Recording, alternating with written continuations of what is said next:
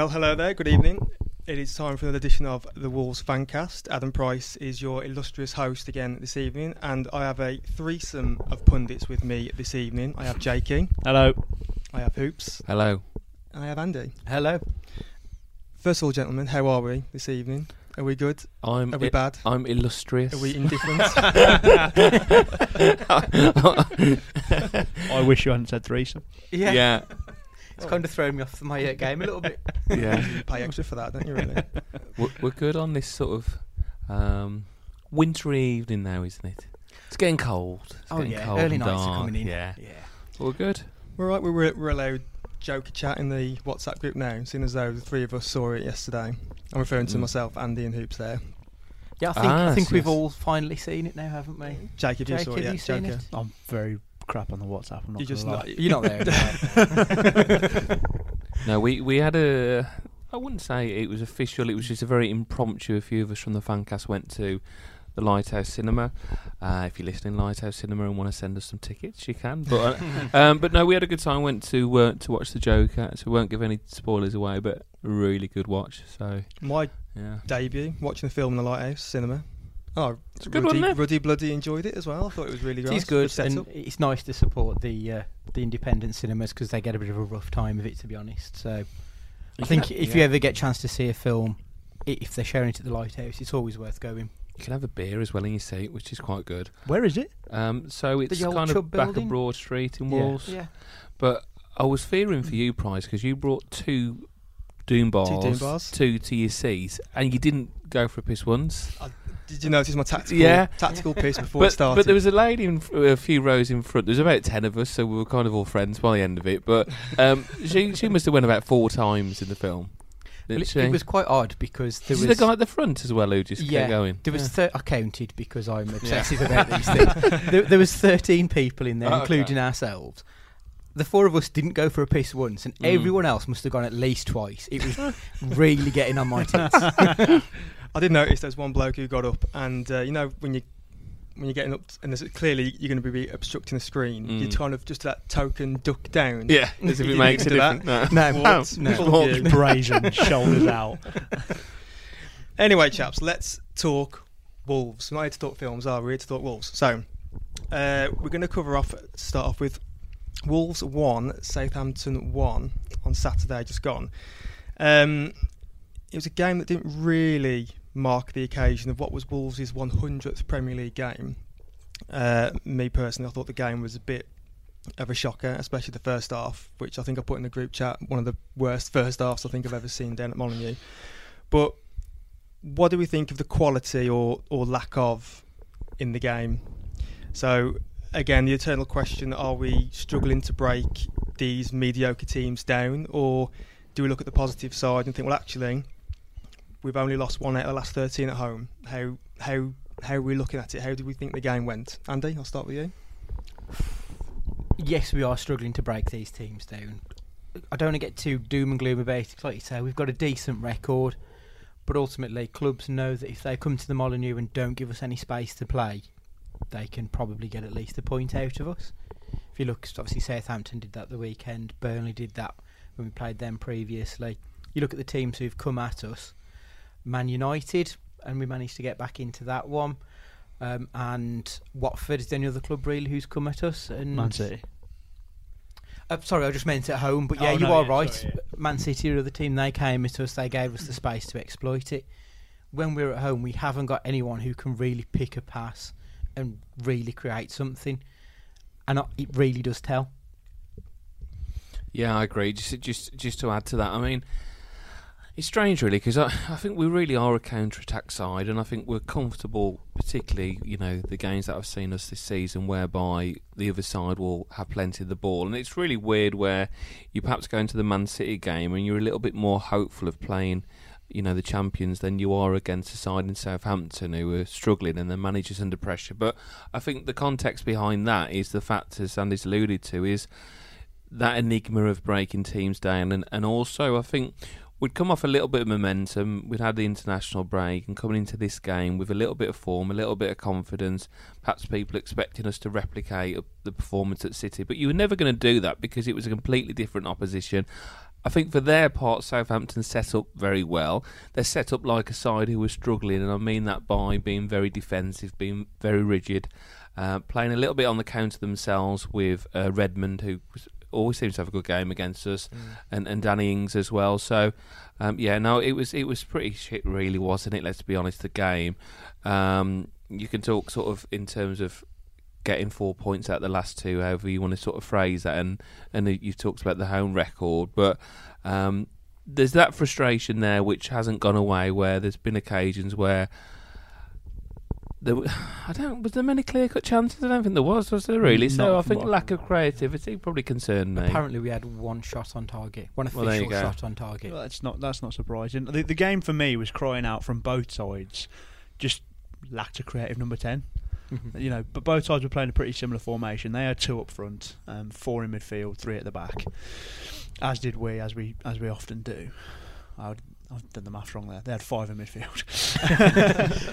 But yeah, for a minute. Then, no, but it's the same sort of thing where both teams were just looking for that little creative spark in between the midfield and the forwards, because they were both playing a pretty similar brand of football. When you've not got the ball, sit back, wait for a bit of possession, and then try and break the teams down by getting it out wide and then sort of coming back to the middle. It was stagnant, if anything. I was going to say monotonous, but stagnant is probably the word. It was a game where I personally was crying out for Gibbs White at half time, which is not something I often do.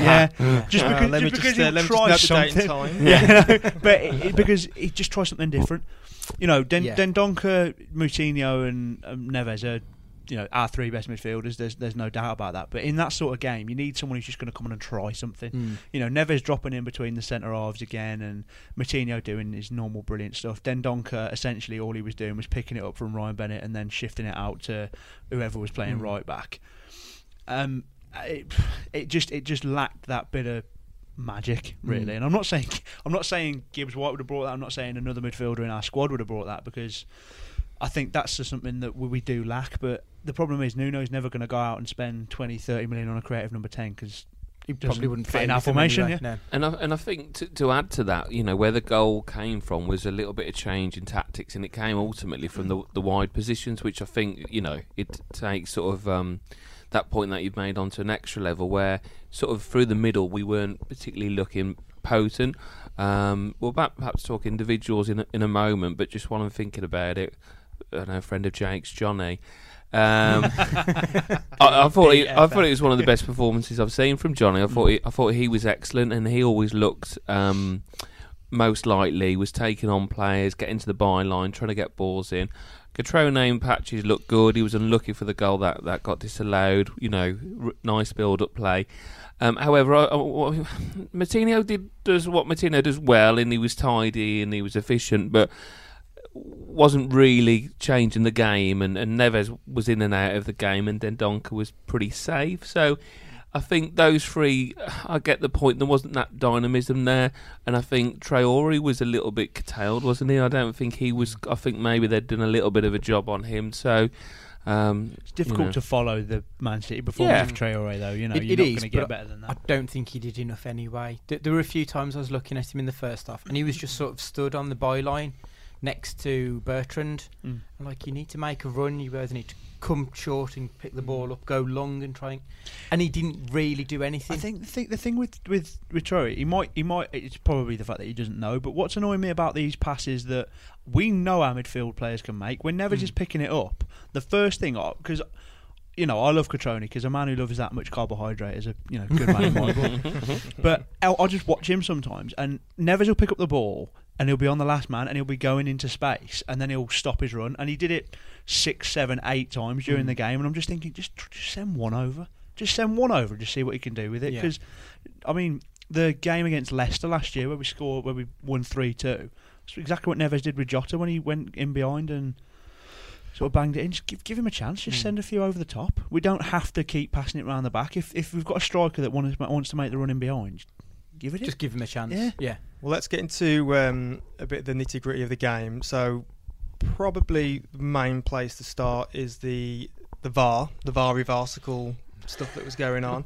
Now, as I think we've mentioned a few times in our group chat and on the pod, problem with the rules of the game rather than the VAR itself? VAR is just there to enforce said rules. Both. So, is the fans' if that's a word, is that ire directly placed towards VAR, or should they all be complaining about the rules? And are fans just getting annoyed because 9 games into the league now, we've not had a VAR decision go our way? As far as I can recall, we had Dendoncker opening day that was ruled out. We've had, obviously, the 2 Southampton that was ruled out, and even attempted to rule out Neves' goal against United. So is it a combination of fans should be moaning about the rules, or is it just that we're just annoyed that, nothing's gone our way yet? I think it's a bit of the latter, because if we'd have conceded either of the goals that we scored, I would have been fucking furious. Because Cutrone is offside. That is a handball. It's hard to dispute facts, really, isn't it? I know it's annoying, but there's nowhere to go with that argument. You've got your factual evidence there. Okay, fair enough. But the fact that it hasn't gone our way, whereas you look at, and I'm sure I've read that Southampton have benefited from 7 reversals. Bloody hell. Yeah, I think they've had I think Spurs have had 5 maybe, and I think Southampton have benefited from 7 so far this season. No wonder Hasenhüttl likes it. Yeah. Hasenhüttl, that's a great name, man. Rabbit Hutch. I think for me, it's just, I don't know, my views on VAR are probably quite simplistic. I absolutely understand that it was brought in so the decisions are correct, and I understand that decisions can fringe on so much in a team's success. You can get relegated, promoted, etc., managers keeping their jobs, and that can come down to fine margins, and you want the correct decisions, but it's the fan experience, isn't it, really? So it's the whole celebrating a goal and then looking like a right swat when they haven't scored. I mean, I celebrated the goal and it was just before half time, and I thought, because of the type of person I am, and I don't like interrupting people and going past them, I thought, right, everybody's up. I need a piss. I'm going to go down now. So I went down. I'd celebrated, thought, perfect opportunity just before half time. Everybody's up. I don't have to nudge past anyone. This isn't going to be awkward. I'll go down. We've scored the goal. Then I was in the gents, and then someone went, "He's already out. He's already out." And then, because it was quite a bit of a delay. I don't know if you guys sensed it more when you were at the game, but it was a bit of a delay between going down to the concourse and then the decision. So it's the whole fan experience. For me, I thought goal line technology, fine, and clear cut, but offside, it's not subjective. If he's offside, he's offside. I get that. And, I'm also one of these people that don't believe in it evening itself out at the end of the season, because that's bollocks, because how can you possibly do that? It just doesn't work like that. However, from a fan experience, I don't enjoy it. And I do think, I won't go too far on a wider point, because I know we'll have a lot to cover, that it will drive a percentage of people away from watching games. I spoke to people after the game who were at that point where it will drive people away from watching football. And that's for me is a shame. I'm going to fix VAR in this little brief aside. Here we go. VAR should work like a review system in cricket. Yeah. Each team gets 2 reviews a game, and if they believe genuinely that the officials have made a mistake, captain says review that. The ref then goes over to the VAR monitor. What he sees on the screen, we see on the screens, so the fans can understand the decision and also understand why it's gone to a VAR review. And then if you lose it, you lose the review, you lose your one of your reviews for the match. Man U and Liverpool have to get some screens installed pronto into their old grounds. Yeah. I was watching the NFL Sunday night, and obviously they've got the review system there, and it works. Yeah. So I don't know why. From a fan experience, I guess that keeps you more involved, because what we had on the game at the weekend was that delay reaction, and also that, is it a goal, is it not a goal? And if you've used the review up, for example, then you'd probably, that will go ultimately down to the decision of the official. So, yeah, it's a good shout, actually. Mic up the refs as well, like they do in rugby. Best thing about rugby is that you can hear the ref. Yeah. And then, I mean, put it on the tannoy, put whatever the ref's saying, and he just goes, I'm going to send that to VAR or whatever because I believe this. And then the Explain fans the decision. The fans can at least say, okay, fair enough, we actually understand what the hell's going on. I do think, I've jumped on the rugby bandwagon for the World Cup, and I was watching the game the other day, and it's great, isn't it? How like you get these big blokes listening to a little ref, and whatever he says just goes, and the rugby players just go, yeah, right, you are, and they just carry on. Whereas complete polar opposite in football, so miking them up would be initially hilarious. Because you'd have all the players coming up and wanting to say something, then immediately realising that they'd be heard. Well, exactly, but. Yeah, I mean, I think it's obviously a subject that's going to just completely continue to dominate football. It is, until they really sort it out. Because the other issue, it's not so much the issue with the goals. Yes, they've pissed us off because we've been hit by it 3 times now. But it's the actual gameplay that's suffering from it. So every time you get a foul in the box, if the ref says it's not a penalty, even though we know it does get reviewed, the standard that it's got to be, what is it, clear and obvious, isn't it, is the terminology. The level it's got to be clear and obvious error is so high that nothing's been overturned on it. Yep. So actually, we haven't had anything positive come out of VAR, and that's been a real big issue. I also think there's I'm not sure the reasons why, but in the Premier League have decided not to have the monitors at touchline, haven't they? Whereas like in Bundesliga, I think they have got them. I just don't think they use them. I think the point is they are there. They've told them not to install them, and they're not in, are they? I've never seen them on. I'm going off what I'd heard. I think it was Alan Shearer was saying, why are they not using the monitors that are there? Yes, yeah. Because if I remember, they had them when we played Man United in the FA Cup last year. They did have a monitor at the side, but I haven't seen one at the ground this season. Well, if they're there, then I think the guidance has been given that the referees are just not to use it. Essentially, they've unlike the advice given to like Bundesliga, for example, where they're actively encouraged where. If the ref thinks he's got a decision to make, I want to see that for myself again. Yeah, 100%. He'll go and look at it. Whereas now, the guys in Stockley Park are just saying, no, I've looked at it. It is this or it isn't this, and then the ref just goes, okay, fine. So that it belittles the ref, if anything. I'd rather it take the extra 30 seconds and the ref go and look himself, so he gets a grip on the game. Because if you're standing in the middle of the park and you're getting a VAR review overturned by someone else.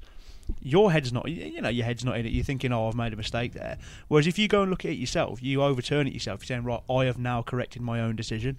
There's going to be a psychological effect on refs. It just saturates the game for me, though. Still, I don't mind the contentious decisions because it's kind of part of it for me, and it's probably maybe that's just the way I've been brought up. I get you want the right decisions, but that was part and parcel of football for me, and it's just been a little bit too sanitised. So. Is it the rules? Is it the VAR? Yes. Let us know on the Twitter account. So, let's go to individuals now. So, there's probably one player that we have to start with, unfortunately for the lads, but Jesus Vallejo.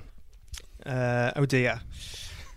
Wolves Twitter, trademark, really stuck the knife into him after the game, to be fair. And we're going to try and get a balanced view with him. We're not going to hammer him completely because that might take up the rest of the pod, but we're trying to have a balanced view. So, how did we think he got on? He obviously had a bit of difficulty, so he didn't start the game. He'd come on about 20 minutes in when Bennett, I'm not quite sure what his injury was, but obviously he pulled something and then had to go off. Safe to say that he struggled. We have to be honest, he did struggle initially. He was giving the ball away quite cheaply. I sort of gifted, I think, Danny Ings a chance very early on, as soon as after he'd come on. And he did play a part in the goal he conceded, but I think Stu in the group chat mentioned that he is potentially playing him at a position, but I did have a look into that, and I mean all I had to go off was when he played in the Euros for Spain under 21, and he actually 4 out of the 5 games he played at right centre back, funnily enough. Oh right, okay. So he was playing in the position he played in against Southampton was a position he is more than very well familiar with. So I don't think we can really discount that argument for him, but I think it was a bit of a bizarre performance, is what I would say. It's always difficult coming on, especially as a defender.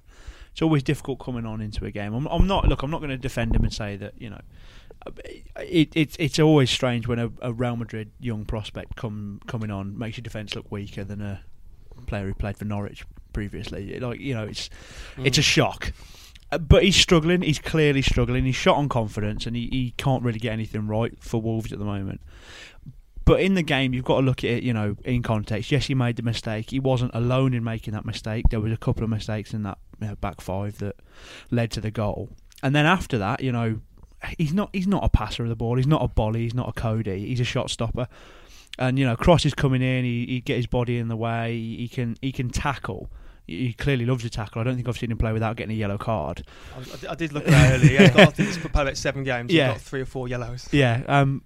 He's just an out and out defender. But whether that suits our system is to be believed. Because to me, he's more of an old-fashioned defender. Doesn't mess about.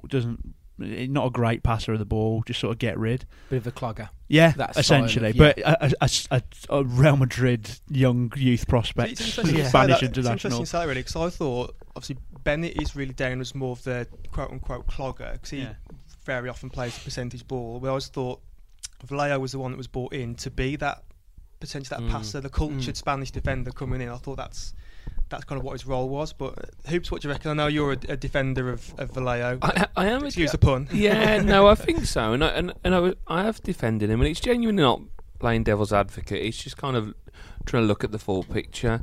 The way I see it, as Jake alluded to there, is we signed the Spanish under-21 captain from Real Madrid with an agreement that they didn't want to sell him to us at the end of the season. Now that gives you some sort of context to this guy's ability. It can't be terrible, can it? No. So, look, I'm not going to be naive and say he had a good performance. He did look shaky. The one you referred to, quite rightly, came on and he gifted a chance to Ings, should have scored.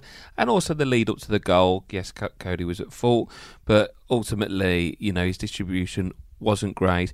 I can see what Jake's saying in terms of, perhaps there was a perception of him being a sort of a player who'll come out with the ball.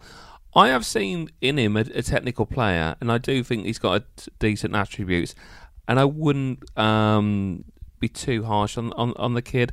I think what's difficult is, certainly where I was sitting, there was a certain uncomfortable sort of air about the fans and him when he was on the ball, because he came on and made a couple of errors, and he's a young lad and he's going to need that confidence. But the difficult part is here in terms of that centre half combination.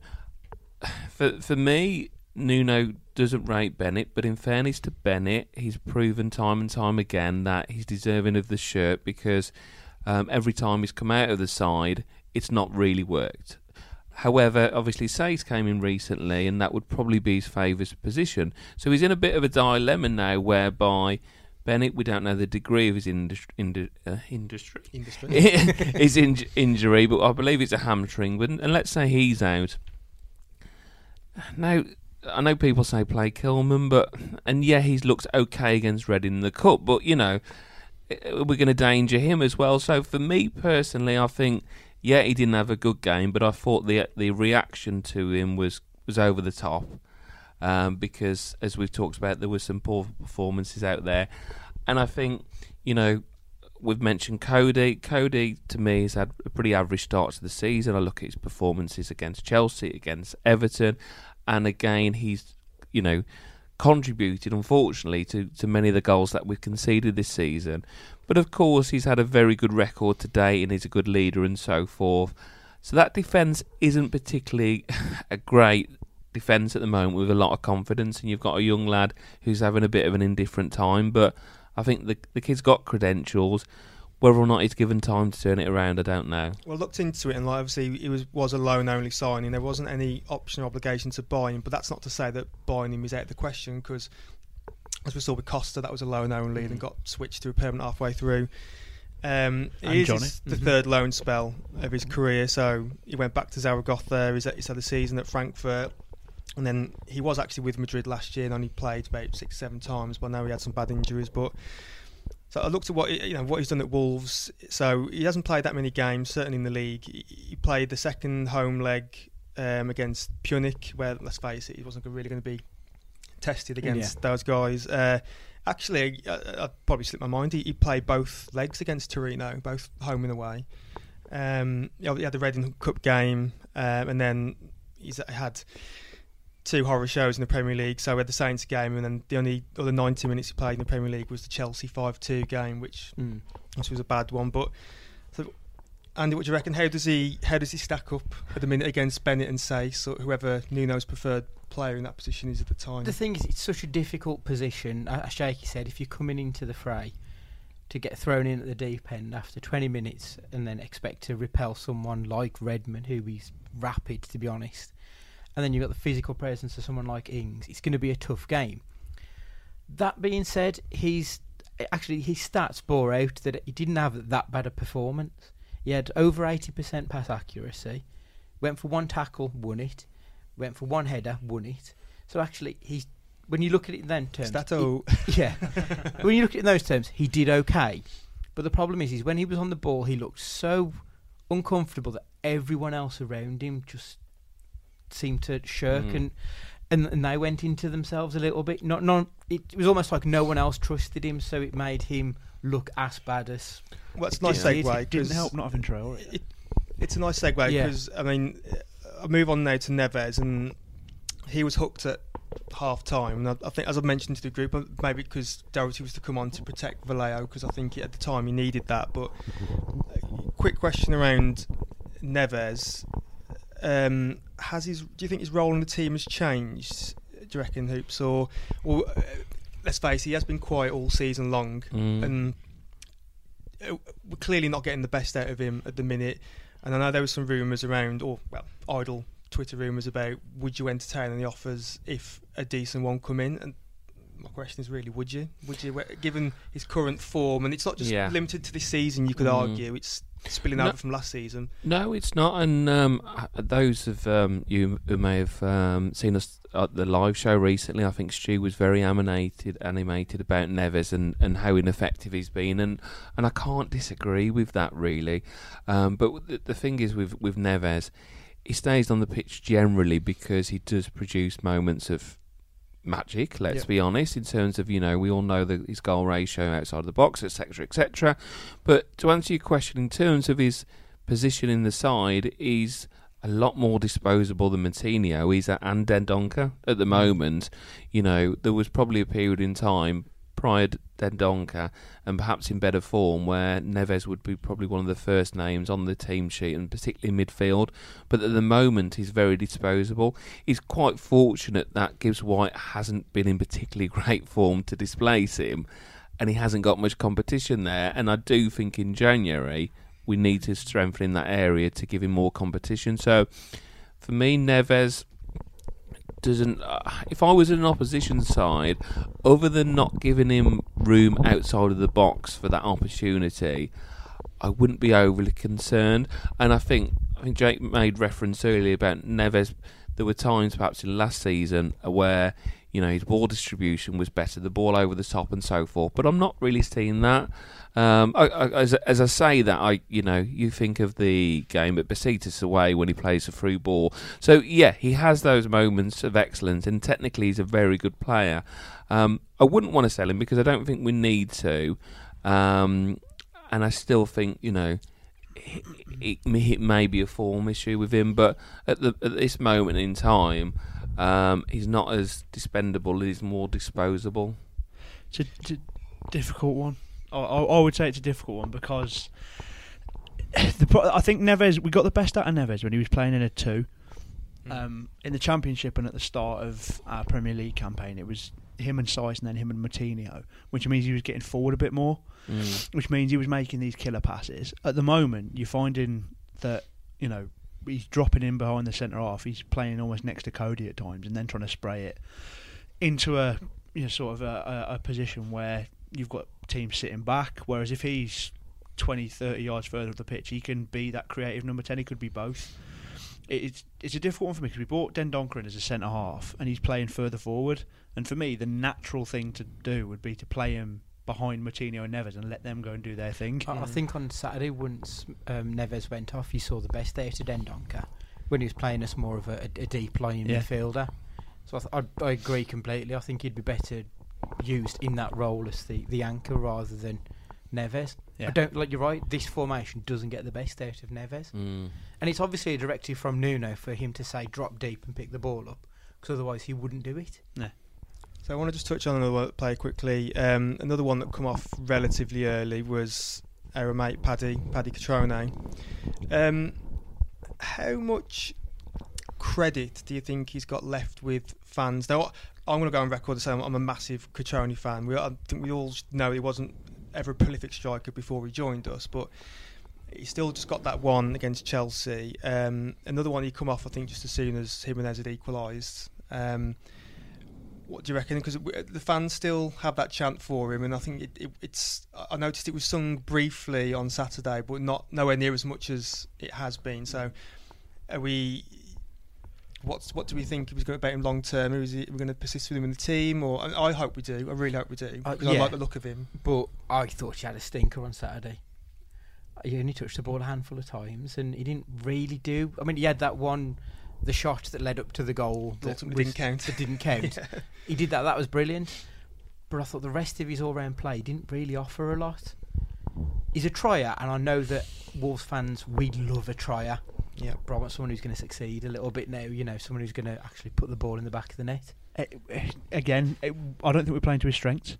No, I don't think the man makes incredible runs, and his work rate's impeccable. That's why Wolves fans love him, because he's always running, he's always trying, and he's just like a kid on the playground. He's desperate to score goals any way possible. He just wants to score goals. But we're not putting it in a position for him. He's never going to pick it up from 30 yards out and dribble it past a couple of players and then slot it in. He's going to be on the end of any cross that we put in, but we're not putting in crosses, really. No, we're not. We're getting it in a wide area, and they're looking in the box, and there's people here, there, and everywhere. Jimenez will sort of wander off, but it will. But I mean, I've got no problem with Jimenez doing that, because he's turned out to be a fantastic footballer, not just a striker. But with Cutrone, he's there to get on the end of balls through or crosses in, and we're not doing it. He looks like the perfect lone centre forward to make Cutrone. He looks like the ideal man to have Traore on the right, Jota on the left, jinking past people, and him just being the fox in the box. He'll score you 10 goals a season, all from 6 yards out, but he will be there. But we're just not playing to his strengths, which is really frustrating, because I really want him. I'll start every game, and I really want him to score. And me, I'm the same. I really want him to score. I think it's to answer the question about credit, and I think it's been touched on, so I won't labour the point too much. The credit in the bank really with him is his work rate, because it's not as if he's come as a big money signing and he's been idle. He's worked his arse off, and I think he's endeared himself to the team and to the club.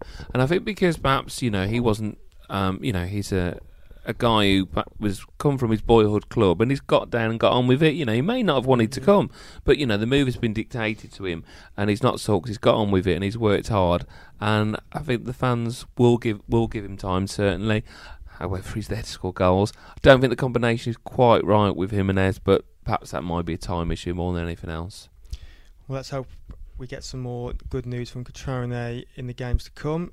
So let's have some positives. Let's talk about some standout players that look good on Saturday. So I've got Johnny down as a good player, of course, Jakey's BFF.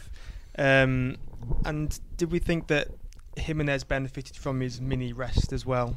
Jakey, what do you reckon? Who stood out for you? 100%. I think, as you say, Johnny's it was a sort of 8-9 out of 10 performance. No one was perfect, no one was brilliant, but Johnny stood out because, as you say, great defensively. It helps Johnny as well having Bolly there, because the two of them together are two of our best players on their day, best defenders for sure. But I alluded to it with the Cutrone point. Jimenez is turning into emerging as a really top quality footballer more than anything else. Like, technically, picking it up 30 yards out and just switching it with the outside of his right foot, it's just easy to him. It's just the little things where you just think, he's actually a player. And when he steps up to a penalty, I'm not nervous.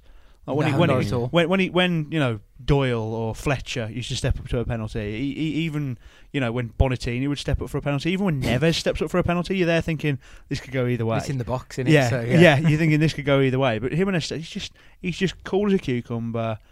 I'd love to see him get in the box more and just swing a few balls in. He's 6'2", 6'3", whatever he is. He's strong. Like the goal against Watford in the cup, which we don't talk about. But it was getting on the end of a cross and being he's got good feet for a big lad, hasn't he? Tip that one off the cliche list. But no, I think got cliche clacks. No, not this week. No, I think Johnny for me was a standout. I think he's had a bit of an indifferent start. I'll be honest, Johnny has this season. Sorry, Jake. I'm feeling it from here. And also, Vinagra's not quite pushed him as much as we would like. Although Vinagra had a good game, it's probably a little bit unfortunate not to play after the City performance. But Johnny, for me and Jimenez. Other than that, it was a so-so performance from the others, to be honest. I mean, in fairness, Rui had a good game, and he made a couple of saves at the end when we were under pressure. Bolly had a good game, never looked particularly troubled. It's probably easy to say who didn't have a good game, and that would probably be the likes of Neves, Cody, and obviously Vallejo, who we talked about earlier. So it was pretty average all round. But a couple of positives for me would, if we're talking positive, would be Johnny and Jimenez getting another goal. I thought Doherty. Yeah, I mentioned him. I thought he had a good half of football. A typical Doherty, wasn't it? Really, I suppose that second half. There was a good jinking run into the box and got brought down. He did what we wanted a number 10 to do. Yeah, he got in there. But to your point on Rui, I thought Rui had a really good game again. He's probably turned himself into one of the best keepers in the league. Not that he was bad last season, but he just seems to have grown, and it's fantastic to see. Worth every penny of the 18 million we spent on him in the end. About that. Something like that. Chump change. Yeah, worth every penny. Talking about Doc, I don't want to disrupt the agenda here, Price, but the penalty. Away. He dived? Yeah, he did, didn't he? For me, he that was... invited the challenge. I know, but I hate this sort of, the idea that it's clever and so forth. He dived, I looked at it again, he just took his foot out and he just leapfrogged down. He deserved it because he took on about 8 players. Yeah, I know. The player who took him down did put his foot in front of Doc's standing leg. Well, he couldn't help that, could he, really? Because he's just there. You need to move it away or win the ball, and he did neither. So for me... It would have pissed me off if I was a Southampton fan. It really would have. But it was a stupid challenge that he shouldn't have made. You either block it or you let him get a shot, which would be, obviously, suicidal from that position. Did that penalty, was that classed as a one shot on target? That was our one shot on target. Bloody hell. Because obviously the others would have been disallowed for offside, handball, and Oh well, we didn't lose, let's put it that way. So now Nuno is 7 games without defeat in all competitions. And I remember the last time I did host this podcast, we were 7 games without a win in all competitions.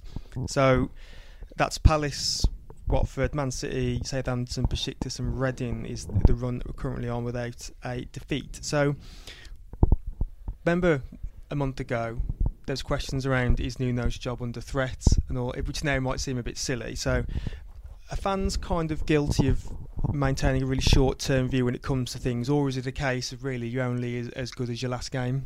What do you reckon, Andy? You sort of are only as good as your last game, though, aren't you? In this business, it is very much a results-driven business, and if you want to maintain a push towards where we're hopefully going, I mean, I know at the minute we're not a top 4 contender, for example, but if you look at the top 4, you can't afford to go 7 games without a win.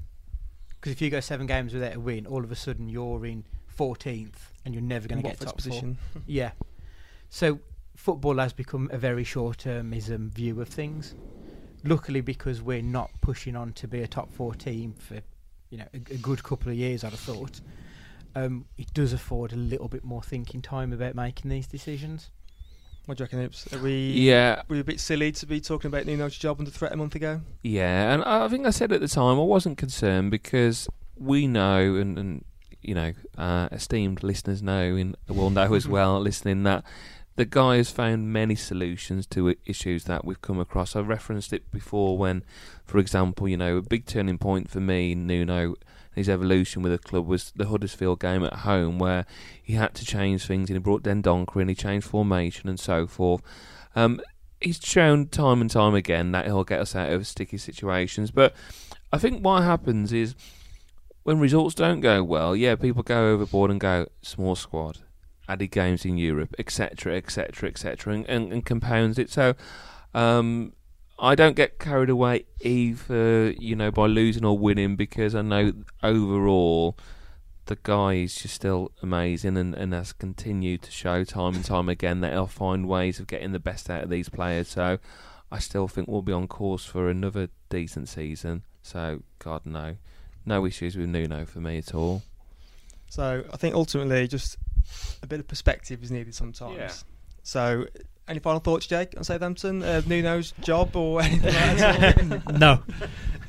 Right, so at that point, I think it's a good time to take a break.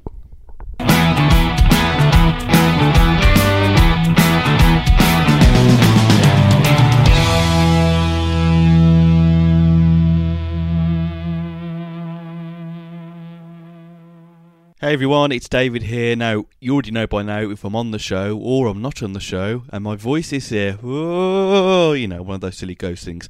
Anyway, I'm just here to say we've got a lovely website, and our friends over at Pixel Yeti Media do that. And if you're looking for web design or your business needs a new logo or a bit of marketing, go take a look at pixelyetimedia.com.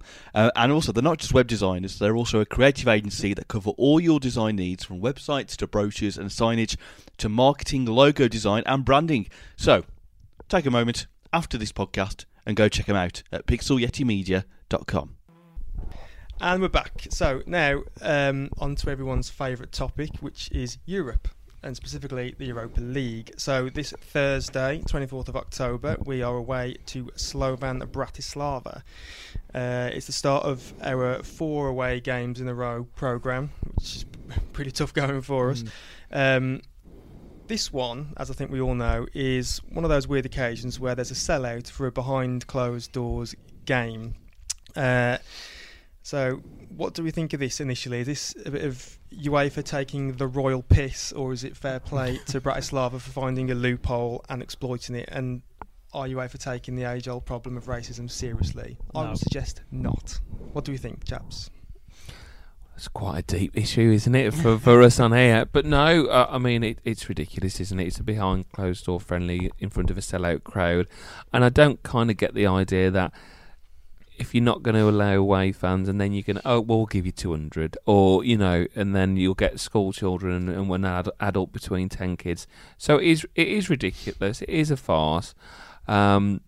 They should be punished, of course, for, you know, any racist behaviour, and that this isn't a punishment. So it's bonkers. It's absolutely bonkers. I hope from the fan experience, those who are travelling will still have a good experience over there and have a good few days away. Because cheap booze. It's cheap booze, and I know people that are going and going for the few days out there and have a good experience. And I hope we come away with a good performance. But it's ridiculous. There's no defence for that decision. Every part it makes of no sense. Every part of the decision that has been made in the lead up to this game is an absolute piss take. So they do racist behaviour, so they should get punished. Absolutely fine. Oh, but we can let kids in. Oh, it'll be free. So it's taking the piss. It should be behind closed doors, but you're going to have people supporting you. Okay, we'll let you do that then. Oh, we've sold 21,000. We'll give Wolves fans less than 1% of the ground. And the tickets not cheap, are they? And then we'll charge you 55 quid when UEFA have said, 44 is the maximum you can charge for a away fan. So it's like every decision, they've just pushed it, and UEFA have just given an inch and they've taken a mile, and UEFA have done nothing about it. What if all these school kids are absolute Nazi racists as well? Bringing flares and they've got the ultra banners with them as well. Yeah. Oh God! You said 10 children to 1 adult. That might be like the Wolves fans against them. I think, you know, just thinking about it there though, perhaps playing devil's advocate slightly, why should the Bratislava players be punished and play behind closed door friendly? Do you see where I'm coming from? So, you know, if it's ultimately the fans that are at fault here for racist behaviour, then it's actually quite harsh in a way to, you know, put that punishment down firmly at the door of the players who have got no say in what their fans do. Oh, it's a balanced view. They're not. That's a difficult one. It's a difficult one though, because you've then got teams like when England played the other day and the manager came out and denied it, and then you've got the captain going over to the fans and saying stop. They obviously will have an effect, and you know, as a club, you've almost got to carry the burden of your fans. Like, it's one of those things where you know, what one bad egg can't spoil, you know, for everyone. Or one baguette. One baguette. If you get a dodgy one. Yeah, you know. and ultimately, the players aren't being punished. They're still picking up their wages. No, they're still playing a football game. Mm. It's the fans who are being punished, and it's the club who are being punished. But not even that well. But then, or they're not even being punished. They're getting away with it. But then, really, without knowing the full context behind the you know, the actions of those fans, without going too much on a point here, what it really comes. We've got a news flash while we're doing Barnsley beating Albion 1-0 at time of recording. But yeah, I think the issue here is punish the individuals concerned, ban them, whatever you want to do, impose on them personally. But I find it difficult, and I get the sort of association, but these aren't football fans, they're football fans, but moreover they're racist, so you come down on them as individuals and get that out, deep root the issues there. But, it's like the issues with hooliganism and so forth, unfortunately it's minorities. It's not actually minorities, actually. There's unfortunately there's a lot of this cropping up in the game, and we've seen this the weekend with the FA Cup and so forth. But the issue I think we have here is, and I think we alluded it into the group with UEFA and FIFA and so forth, where they impose fines. So they can impose, say, a fine on a player for, revealing their sponsorship of a betting company, for example. But then there's a lesser fine for racist behaviour. So there doesn't seem a good parallel here.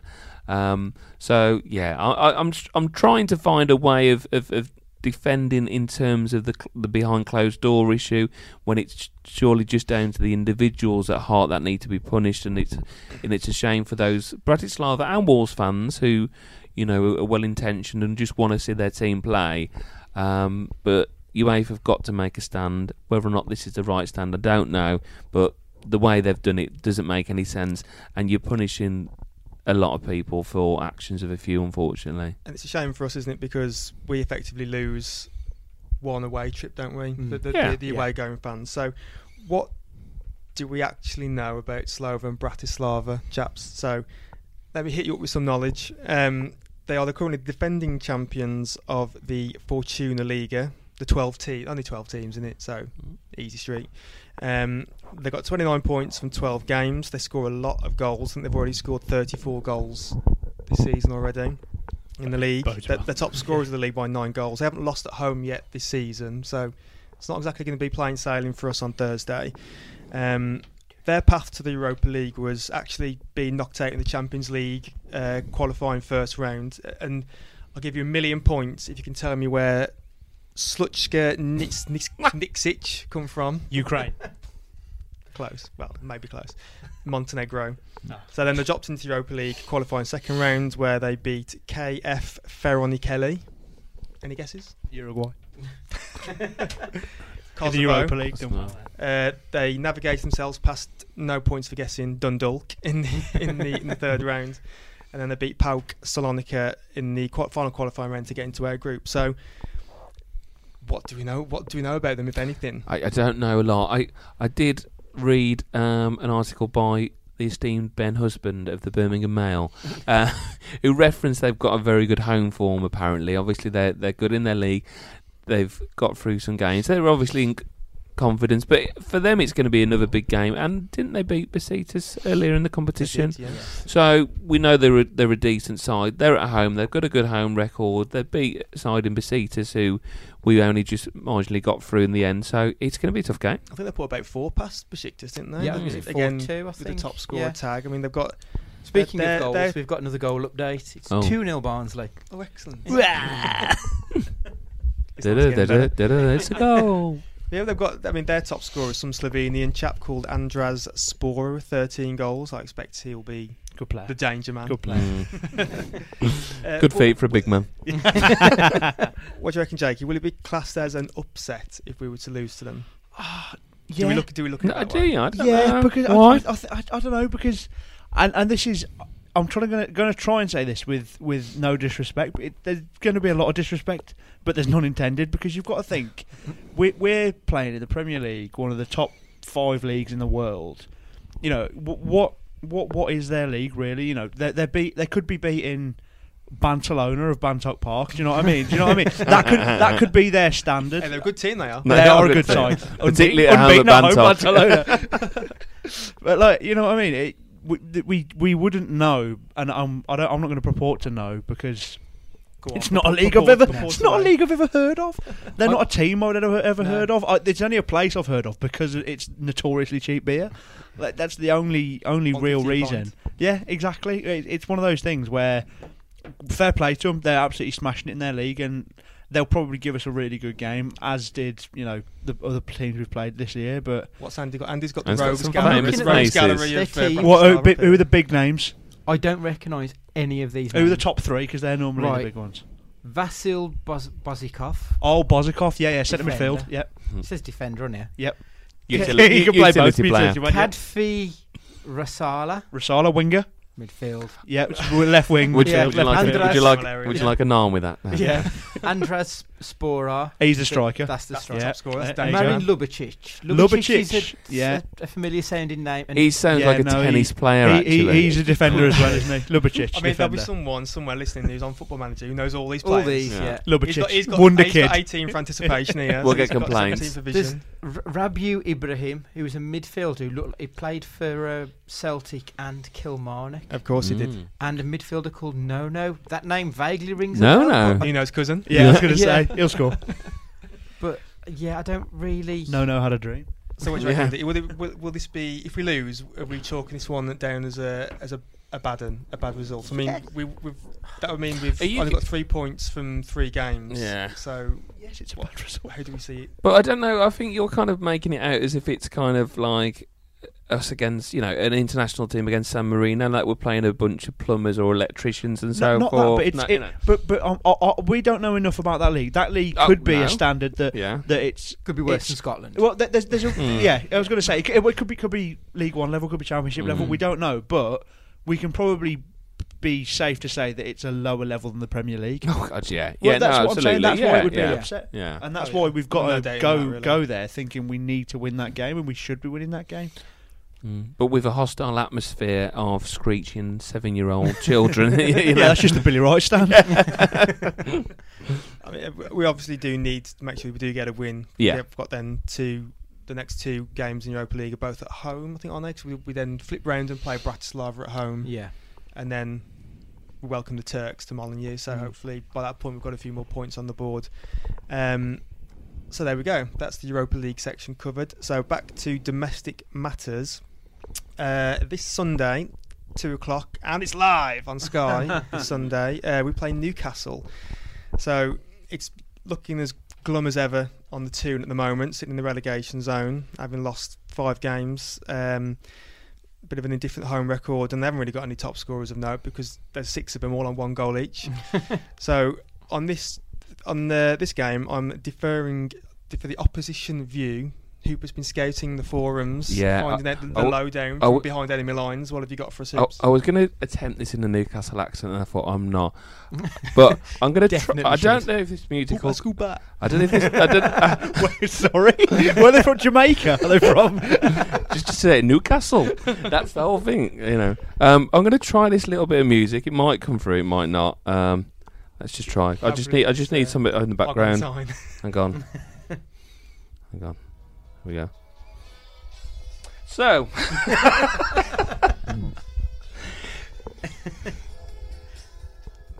There you go. Is that coming through? I was just had this song in my head when I was thinking about Newcastle, so I'm going to do this with this in the background.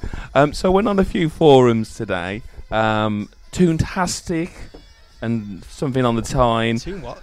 Toontastic Oh, was one of the forums. They're not happy, are they, Newcastle fans, as you can imagine. Somebody called DDP says Mike Ashley is to see you The next DDP. Tuesday. Now, I don't know if the wrestler does think that, but he said about his match thread, I know nothing about injuries, we're at home, we're on Sky, it'll probably be on a stream. That was basically his view. They've talked about Hayden being suspended. I'll just turn this down. They're talking about going 3-5-2. They've got the 2 brothers, the Longstaffs, in the middle. They've got obviously Joe Linton up top as well. So they're not particularly optimistic at the moment. They're really frustrated with how things are going from a Newcastle perspective. I was just bringing up the team from the last time they played against Chelsea, and they talked about the game against Chelsea on the mag here, which is also one of their forums, saying how little percentage of possession that they had and how frustrated that they've been. They've obviously spent money. But yeah, I think it would be no surprise to anybody listening right now that they are very frustrated with how things are going. They're not expecting much against us. They've not started well. They're being described in the forums as the most boring team in the Premier League. They've Described got as shit. yeah, they've got I think Joe Linton, Saint Maximilian, We've got a Maximilian. and Al is it Al Kieran? Is it who's the guy? Almiron, sorry. So Who's done nothing. yeah, so last time out they played one up top with Joe Linton, with the two Longstaff brothers in the middle, and Almiron and St Max in midfield. And then the defenders, I think they're pretty good to go at with your likes of Kieran Clark. Shaw came in, Lascelles I think is still captain there.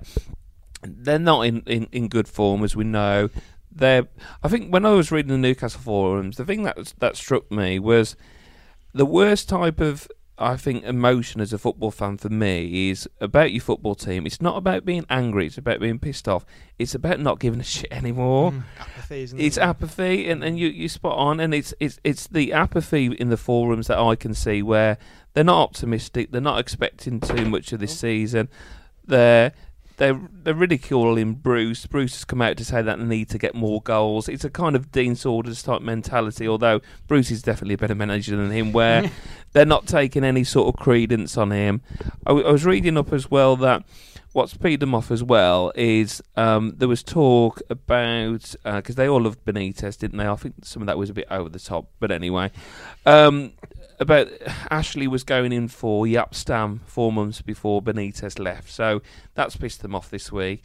There's rumours of a Mexican ownership as well, and again that seems like a little bit of a false dawn as well, so that's annoyed them. You never hear that, do you? As far as Mexicans, consortiums no. and takeovers go, the Mexicans No. don't seem to get involved with that. Apparently, No. they were interested in them back in May time, Right, and it okay. fell through. So I don't Yeah. think there's much hope of it. But they've spent some money, you know. You look at Almiron, 20 million, Joe Linton, 40 million. I know Joe Linton had a good goal scoring record, but they're saying so far to date he's not really looked sort of up to scratch.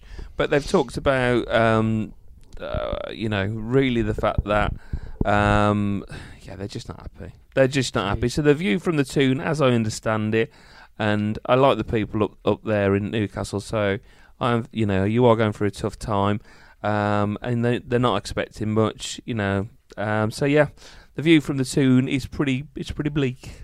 That's why this is a banana skin fixture. Yeah. Well, so the view from the Toon is they're going to thinking like a Wolves win. Do we think Wolves win Yeah. as well? Looking yeah, to win this I one? think so. Newcastle will probably be expected to bring the game to us, which will give us the space to exploit. It's the type of game we like to play. But I was just looking at the transfers that they've actually made. 65 million they've spent, and they're all shit. Yeah. When Ashley does spend money, he spends it on shit. I mean, yeah, Joel Linton, 40 million for 40 Joel million, Linton. Terrible. That's St Maximin, 20 million for him. That's that's 60. Well, Yeah. that's 2-0. With both of them scoring. Yeah. Andy Who Carroll, He'll get the third. guy on Yeah, there, of free course. He'll get the transfer. third. That's probably the best transfer Oh, they've God, made. don't It let was a free Andy Carroll come on transfer. again. Yeah, but he'll probably Colin Cody. be on £100,000 a week. Yeah, good Andy point. Carroll. Good point. So, one thing I wanted to mention is quite a lot of fans love going up to Newcastle because it's a good crack when it comes to the day and night drinking. So, how many of us here have been to Newcastle, either in a footballing sense or in the stag do sense or anything like that at all? I think it's just me and you, Hoops.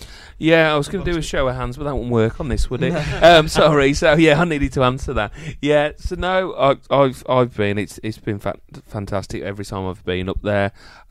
Performance wise, I think when I went last up for a game, we were in the Premier League, and I think was it Gutierrez, the guy with the Mexican mask who was unwell. Bless his name. Was it Jonas? What's his name? Jonas. Sorry. Yeah. I think he ripped us a right arsehole that game, and he looked very good. But the thing is that being at the game as well, what I quite enjoy, because we were pretty shit, is you're so high up, you can just have a look at the city really, and just have a look round. You can have a look at the Tyne Bridge and have a look at the city itself.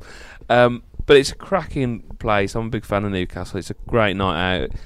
For anyone up there, it's very cliche to talk about people from the north, but they generally seem decent people and decent football people.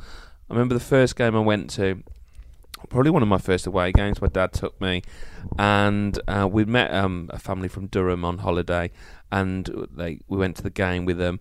And it was that first experience of my dad was parking the car, and the local guy said to us, "You've got to see these kids."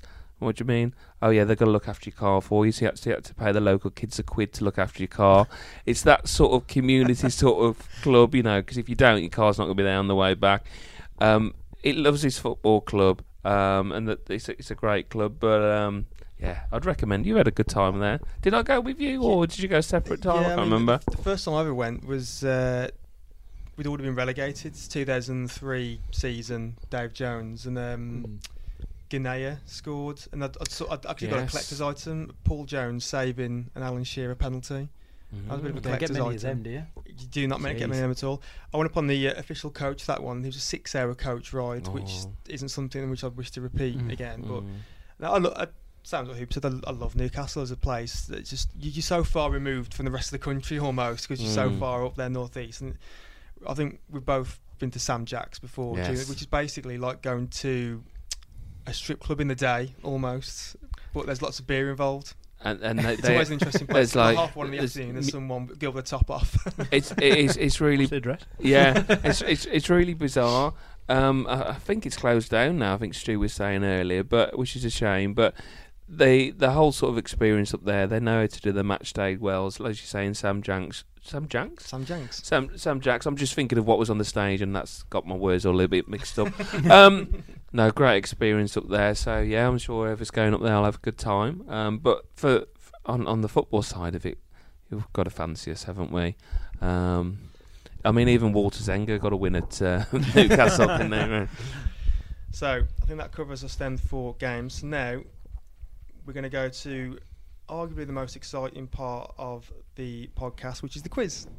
So Dan has duly supplied me with the quiz questions. So phones at the ready, chaps. Get your notes. I've actually apps. got a pen and paper, which I'm going to use in this instance. Old school. Yeah. Change your fortunes for Hoops. if you win That's this one. exactly what it is. I don't know might what get he's one doing. right. Right, here we go. First question.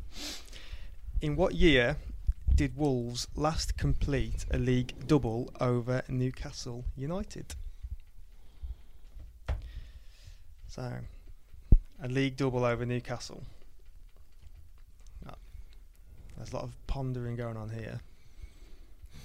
We're going to need you to lock in your answers, locked or in. Hoops right as fast as you can. Right, Yeah. Andy, what have you got? I've gone for 92-93. 92-93 for Andy. Hoops.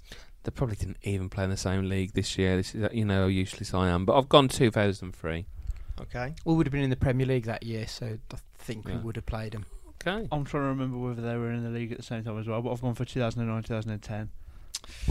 Unfortunately, none of you got it right, but Andy was very, very close. It was 91-92. Oh. So just one season out. Damn it. One season out. God damn it! Cheers for that question, Dan. I was minus 4 years old. I'm just looking at this next question, thinking, will Jakey get this one as well? I mean, if you're thinking that question, I can tell you the answer. So, question 2. Former ponytailed Newcastle defender Darren Peacock Yes. signed on loan from what club when he joined Wolves? Oh. I remember this well. Do you remember Sky Sports used to have that phone-in show called You're on Sky Sports? Yes. Rob McCaffrey, Rob I think. McCaffrey, yeah. I remember after Darren Peacock played a particular game, and he just this guy just It had was an awful, absolute wasn't he? rant about Darren Peacock and how shit he was, and just send him back now, send him back. But what team did he come from? That's the question. And it looks like he's locked it in again. I'm going to go with you first again, Andy. What have you got? I really don't know, so I've gone for Reading. Reading, okay.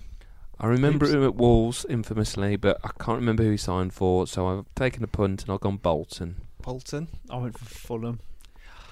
Again, just like before, no one got it, but one of you was very, very close in the same county. Hoops, it was Blackburn. Unfortunately, not Ooh, Bolton. I don't remember yeah. him at Blackburn. I do know you said it. All the nightmares have come flooding back. Yeah. Right, question 3. Yet to score yet. Sorry, Jakey. In the summer of 1998, Oh, okay. I was alive at least. it's a good start. At least you're alive. Former Newcastle legend Pavel Cernicek made a 45-minute appearance for Wolves in a friendly against who, and what was the final score? So 2 points on offer for this question. I vaguely remember him playing for us, but Who was the opposition when he played in that 45-minute appearance, and what was the final score? Point for each. Jake has gone straight in. Cheers, there. Dan. A man who doesn't care, he's gone straight in. Gone straight in with the lockdown answer Plucking already. names and numbers from the air. I'm going to start with you then, Jake, because I can see you've got it in locked in straight away. So, who have you gone for, and what was the score? Did you say it was a friendly? Yeah, it would have had to be in the friendly. Celtic 2-1. Celtic and 2-1, okay. Andy? I've put Aaron Villa, but I meant Aston Villa 2-1. Aston Villa 2-1, and Hoops? I'm going to do this thing on Countdown, which they do when you show someone else, because they've got the right one. But I am going to change it, because I don't know if you can verify that. Yeah. I had Aston Villa 2-1 Wolves, and I scribbled it out.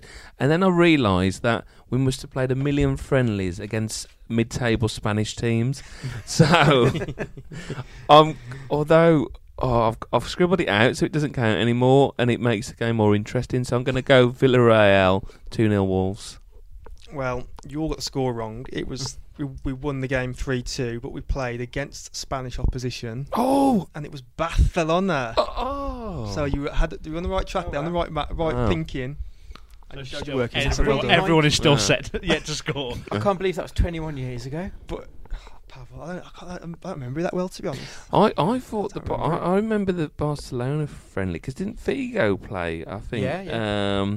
But I didn't think Cernicek was More than involved, likely or maybe so. we'd had one Than prior yeah. to that. Oh well, okay.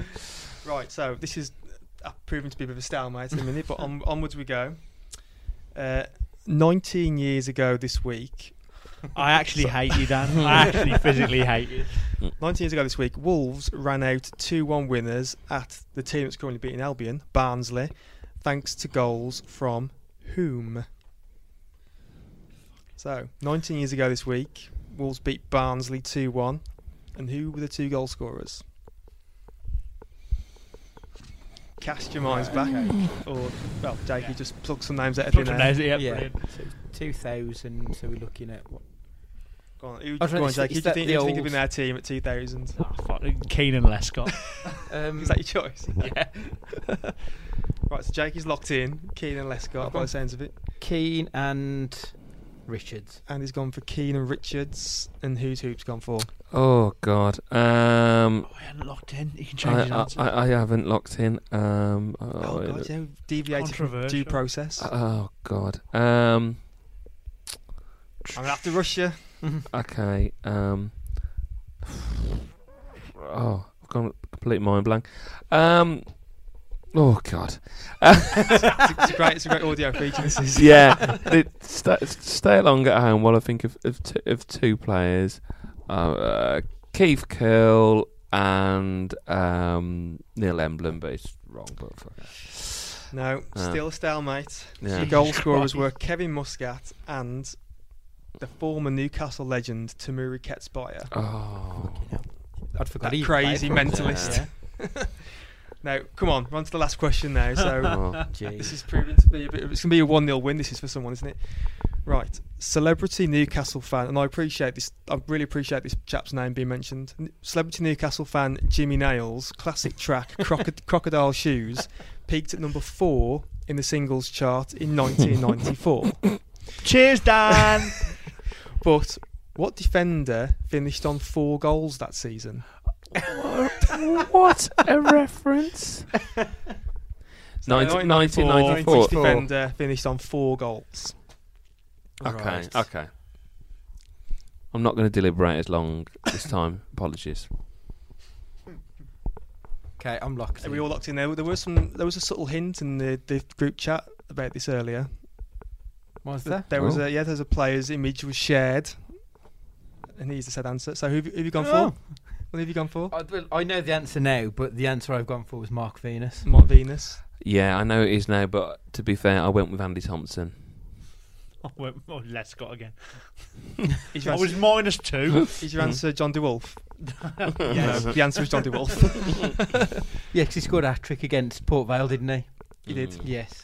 And Yeah. With the tiebreak. this quiz has gone down to tiebreak Jesus. because you're all terrible. This is awful. Right, so, so- we're so sorry. This is the worst. anything from this decade. So please, sorry. Dan. So, the tiebreaker. How many, speaking of Tamuri Ketsbaia, how many international goals did Tamuri Ketsbaia finish on for the Georgian national team? So, how many goals did that mad bastard Tamuri Ketsbaia score for Georgia? And mad and a bastard he is closest indeed. wins, just and that someone's going to win it off Puts closest out win. puts out of our misery. Closest will win. Right, so Hoops has gone in. I'll go in. It was a difficult one because with Ketsbaia, it's when he wanted to play, isn't it? Really, although he'd probably played a number of times. I've gone with 34. 34, okay. See, I've gone with a 24, thinking that he probably played a few, pissed the manager off, and never got picked. Yeah. 24 goals. 19. 19. Right. Can We have a like clear 3 winner. in a minute? A clear winner. And Oh. it's, despite all the questions being about 90s based, he's come away with a win on the tiebreaker. Off his arse, 1-0, 95th minute. So, although Dan's tried his best to screw you over here with the 90s questions, you come out with the winner. He scored 17 goals. Wow. for the national Have team. that, Dan. So have them apples. Here's the final thought from Jakey. Now, unfortunately, we don't have a Twitter corner this week because I don't think the question was asked on Twitter. So I think we're going to have to call the podcast to a close there. So if you've got any, put them in and we'll answer them next week or during the week. Or we could just reply to you on Twitter. we'll just Yeah. reply to Yeah. Twitter if the question is deemed worthy enough of answering. So let's have a goodbye from Jake, Goodbye. goodbye from Hoops, Goodbye. and a goodbye from Andy. See ya. We'll see you next time. Bye-bye.